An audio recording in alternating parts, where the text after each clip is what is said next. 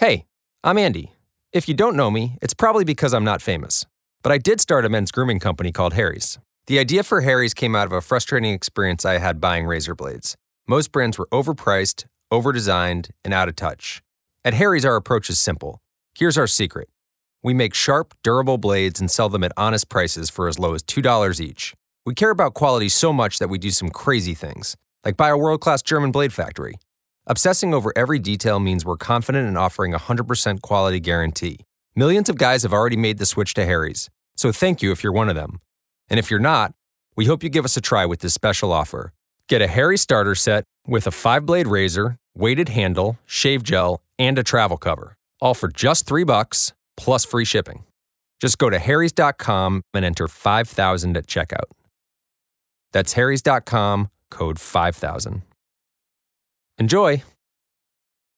Nick Mastronardi, who's CEO and co-founder of Polko.us, where he leads a team bringing tech and crowdsourcing policy analysis to public policy. We're going to be talking today about social media and politics, which for most of us who are involved in politics, whether you're on listening on your radio or online or working in the industry like myself and Nick, the two things seem so intertwined that I almost don't remember a time where they weren't so commonly used with one another.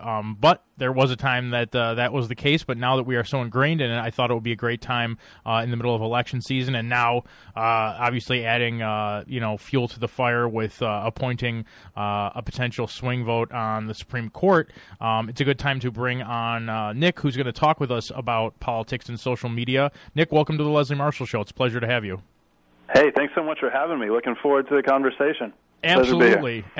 So, Nick, with what you do being so involved in social media, and your company Polko obviously helps to increase civic engagement, improve government transparency, and basically the goal is to help better guide public policy, which we're going to get into in a little bit. But having worked at the White House and having worked for Amazon, you're very familiar with it. So, having been in the industry and seeing the effects of it, I just wanted to ask you basically what your opinion is on the effect social media has had on politics in your mind. Well, first, I just want to say, I feel very fortunate to be able to work at the intersection of something that's been a couple passion areas for me. But I've always loved tech, and I've always loved public policy, and now with the state of technology, we have the ability to bring it to bear, for better or for worse, and we're going through some transitional periods for sure. But there's definitely been a clear effect of social media on political participation, not always for the better, and on political outcomes. And so, I don't know, I think maybe the best way to start in the conversation is just thinking, what is social media at its root? And really it used to be we only had the technologies that allowed point-to-mass communications, and now all of a sudden internet and peer-to-peer communications are allowing peer-to-peer conversations. Anybody can talk, and you can almost hear from anybody that you want, and we need some ways to kind of cut through that noise. And so people have chosen different ways to do this, but largely it's based off our current friend relationships, and we hadn't talked politically. So now if you want to have a political conversation using social media, you really run the risk of ostracizing your friends. So a lot of people, that has kind of pushed a lot of people out of communicating about politics and social media, and in some ways has pushed people further to the extremes and almost caused some echo chambers and lack of conversation. So I think at the end of the day, it'll be a great thing. It's the opportunity to hear from lots of people, diverse opinions, but we kind of have to be careful how we get there. And in the meantime, I think we see some of those negative effects already evidencing themselves. Yeah, I think a good point you make, and I know I've personally experienced this, where you thought you read something very interesting or something that maybe just supported the way you felt about politics in general or a specific policy, and you thought, oh, this is so interesting, I can't wait to share this with everyone. And then you post it, whether, on Facebook, for instance, and like you said, you have, family and friends on there, and all of a sudden someone you personally know, maybe says something that really is kind of cutting or, maybe insulting personally. And it really, you almost don't know what to do. Do you respond to it? Do you kind of just, shut down and say, okay, I guess that's the way you feel? I think really it makes people, like you said, retreat into their corners. I mean, some people will unfriend other people because of that, and then they only post or read things of people who agree with them, because I think some people don't know how to, I guess, disagree with one another. What's the saying? Disagree agreeably. But it's, and on social media, I think it's because people feel invincible behind their keyboard, and they can reply so fast with almost sometimes not thinking about it, and then it's on there for everyone to see, and it ratchets it up, and other people then respond, and I don't think necessarily, many times people would type what they would say if they were with someone face-to-face, and it's an area that when you and I spoke last time, you had alluded to where, previous generations were able to have those conversations in a way that wouldn't be left online for everyone to see. For, people can screen grab, if you felt like you wanted to delete something, it stays with you. Now people don't necessarily have that, and the consequences can be far-reaching. I mean, it can affect your employment opportunities, it can affect your job security, it can affect your friends and family. So with that, navigating through the current climate, before we talk about, a better way in the future, are there any recommendations that you like to make to people? Now that, this area well, and you've seen some of the setbacks of what happens when people do that. If any friends ask you, hey, Nick, I know you're into this, how do you recommend posting if I want to post on politics? Someone, say a friend came to you and asked you about that, would you have any recommendations for them? Yeah, that's a great question. I have to be particularly careful, and because what we're building, I spend my day building Polko.us we're a nonpartisan platform. Our goal is to bring in broad participation. So, I have my own personal political leanings, but I want to be extra cautious so as Absolutely. not to, preclude anybody from participating on our own platform. So that's almost an extreme version, but yeah, it's the things you bring up, and in some sense, it's a shame. When we were talking last about, we were very fortunate when we were growing up, the ability to kind of posit constructive theories, and oftentimes they were wrong, and then we learned from them. And to have those kind of experiences today in social media can have long-run implications, which could hamper, like you mentioned, potential employability. I've heard stories about employers saying, we didn't friend you on Facebook, but here's an iPad before contingent for your employment. We need you to kind of log in here and check some stuff out, and opinions can be something that really get people in trouble. So I think a couple things to think about is anytime you're posting in social media today, in addition to whatever personal considerations you have, probably some of the best things to think about are, hey, why am I really posting this? It's a pretty fundamental question, but if you are, young and you have a genuine question about what is is this the right idea? I want to hear counterpoints. Make that clear. If, you're staunch in your position, you're not really looking to kind of move your position, but you're looking to move others' positions, maybe caveat that and just kind of be clear about what you're doing. There's different reasons that people post, and as long as you're clear with why you're posting what you're posting, I think that just makes it for a healthier conversation for everybody. I think that's some really great advice. It's something that, honestly, I hadn't personally thought about, and I do it a lot for work, but also, just my own personal postings and things. And honestly, I hadn't really given that a lot of thought, but I think I'm going to start doing that, because I think it'll really help me and our listeners also who are wondering about that, especially in an election season. I think, plenty of time, it gets just so ratcheted up. People get so impassioned about it, and I don't think there's anything wrong with that. I mean, these are issues that affect our lives, but if you don't do it in a manner that is constructive, which is your right, the outcome may not be something that you want, and something that you may have to live with for a very long time, which there's a lot of responsibility with it. I mean, it's very easy just to create an account on Twitter or Facebook and just, boom, go on there and start posting things, but the things that are on there, like we've talked about, can stay with you for the rest of your life. Another question I wanted to ask you is, do you have any opinions on how the platform that is used to post makes a difference? I know an article that I think you and I had discussed previously was from the Huffington Post by Kristen Batista Frazzi, where she gave some tips that she spoke with a Dr. Grossman, who's a program director who works in this, where he talked about some of the different mediums, whether it's Facebook or Twitter. How do you think that affects how people post, and do you have any opinions on how to maybe use one over the other? Yeah, I think which one you post on largely depends on how much you're looking to post and to whom, and which of your friends are on which platforms. But I think the biggest difference between the different platforms is exactly how much to post. Obviously on Twitter, 140 characters or less. But really blogs are social media as well. You have the ability to follow other people and customize who you share with. And so, just, really thinking like, how deep am I willing to go? How much justification do I want to give to my points? And then based on that, I wouldn't go to Twitter for a really deep, complex, political proof. And likewise, a big, if it's just blasting something out to some friends, maybe Facebook is appropriate. But as far as political leanings of the different platforms, probably, there's some general trends one way or the other, but it's just up to the audience that you're trying to hit with the message.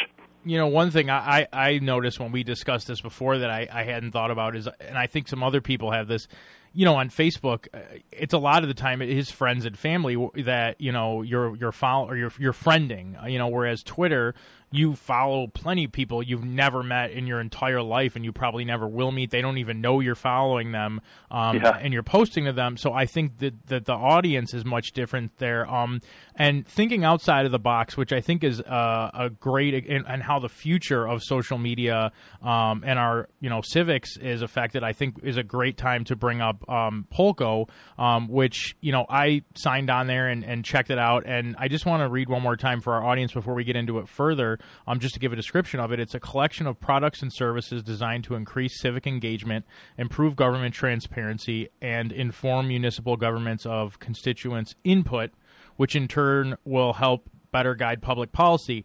I think it's a great idea. It's a tool that I think many Americans wish that they had, especially on the local and state level, where a lot of the legislation being passed in the last 7 years, because a lot of the federal government has been gridlocked. If you look, a lot of laws, a lot of legislation that's been happening has been on the state level. And I think that's where a lot of people, if they don't have time to maybe go to, a public meeting in their community, that's where a lot of attention actually is brought to certain issues by the people who happen to show up. Yet, we have most people who honestly say, it's not that, those seem boring to me, or even if I did want to go, it's so hard to find the time. So why don't you kind of talk about how you got the idea for Polko, and, what you think people, why you think people should sign up, and what they should be looking for out of it?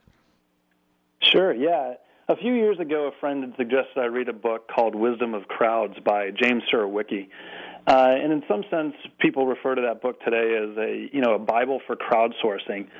And for listeners who aren't familiar with crowdsourcing, I think of social media as a first step in these decentralized conversations where we cut through the noise by listening to people we have socially connected with before. But what a crowdsourcing platform is, it allows you to cut through noise, not just to those you've socially connected with before, but those that you want to listen to based on merits of previous conversations. So, one website that gets this really well for financial analysis is called Seeking Alpha.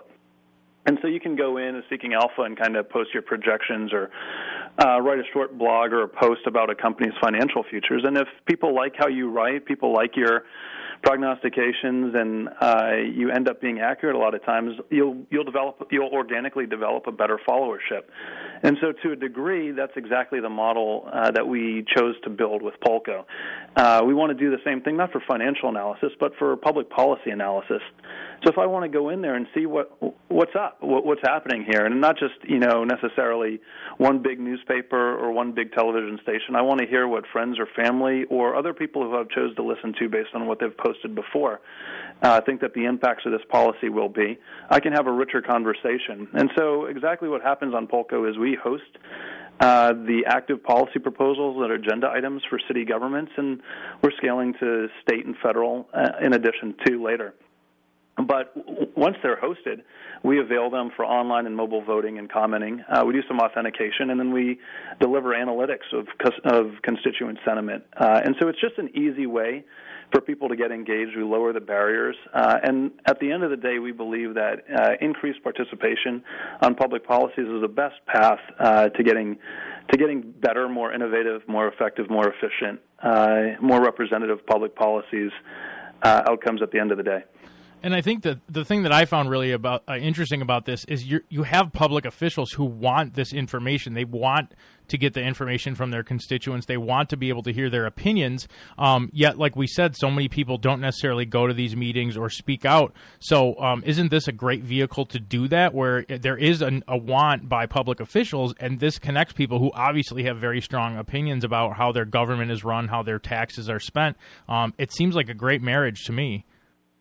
Yeah, I think what we've found is at the local, the city, county, and even our tool can work for school boards as well. But there's a lot of altruistic representatives who want to better tap their constituent sentiment and find better policy solutions. At the state level, things are increasingly partisan.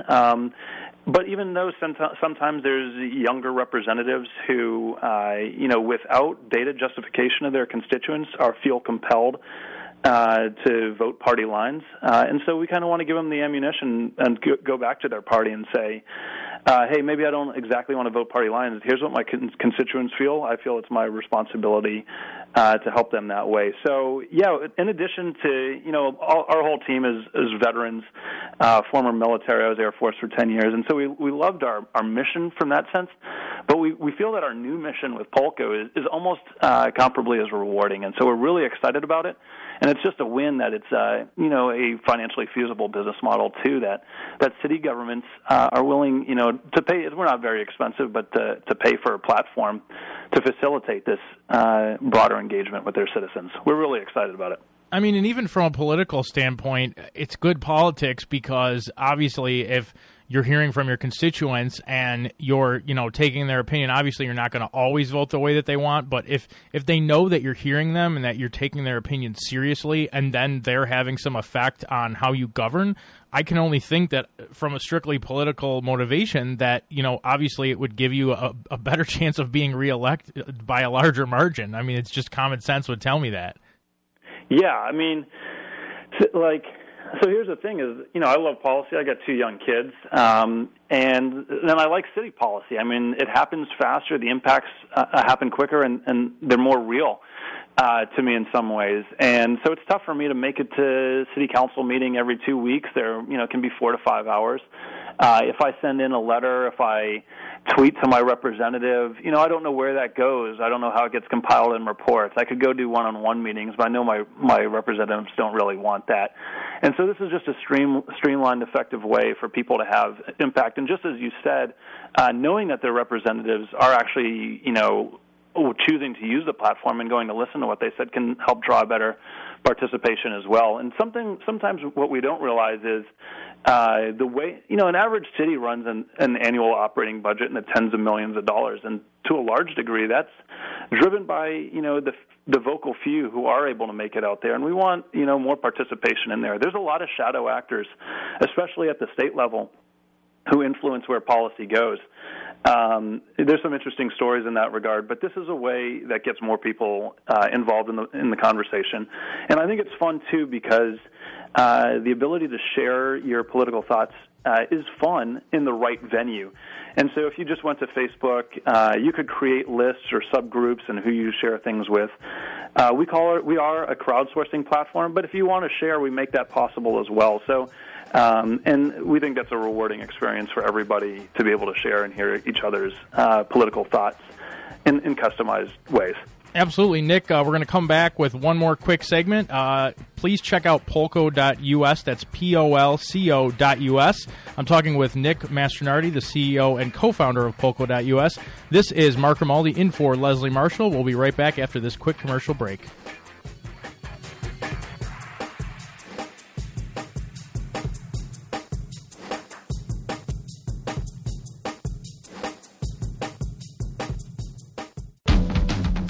Welcome back to the Leslie Marshall Show. This is Mark Grimaldi. I just have one more quick minute with Nick Mastronardi, the CEO of Polko. And Nick, when people go onto Polko.us, I just wanted you to talk about why they give their address, because I think it's important for them to know that.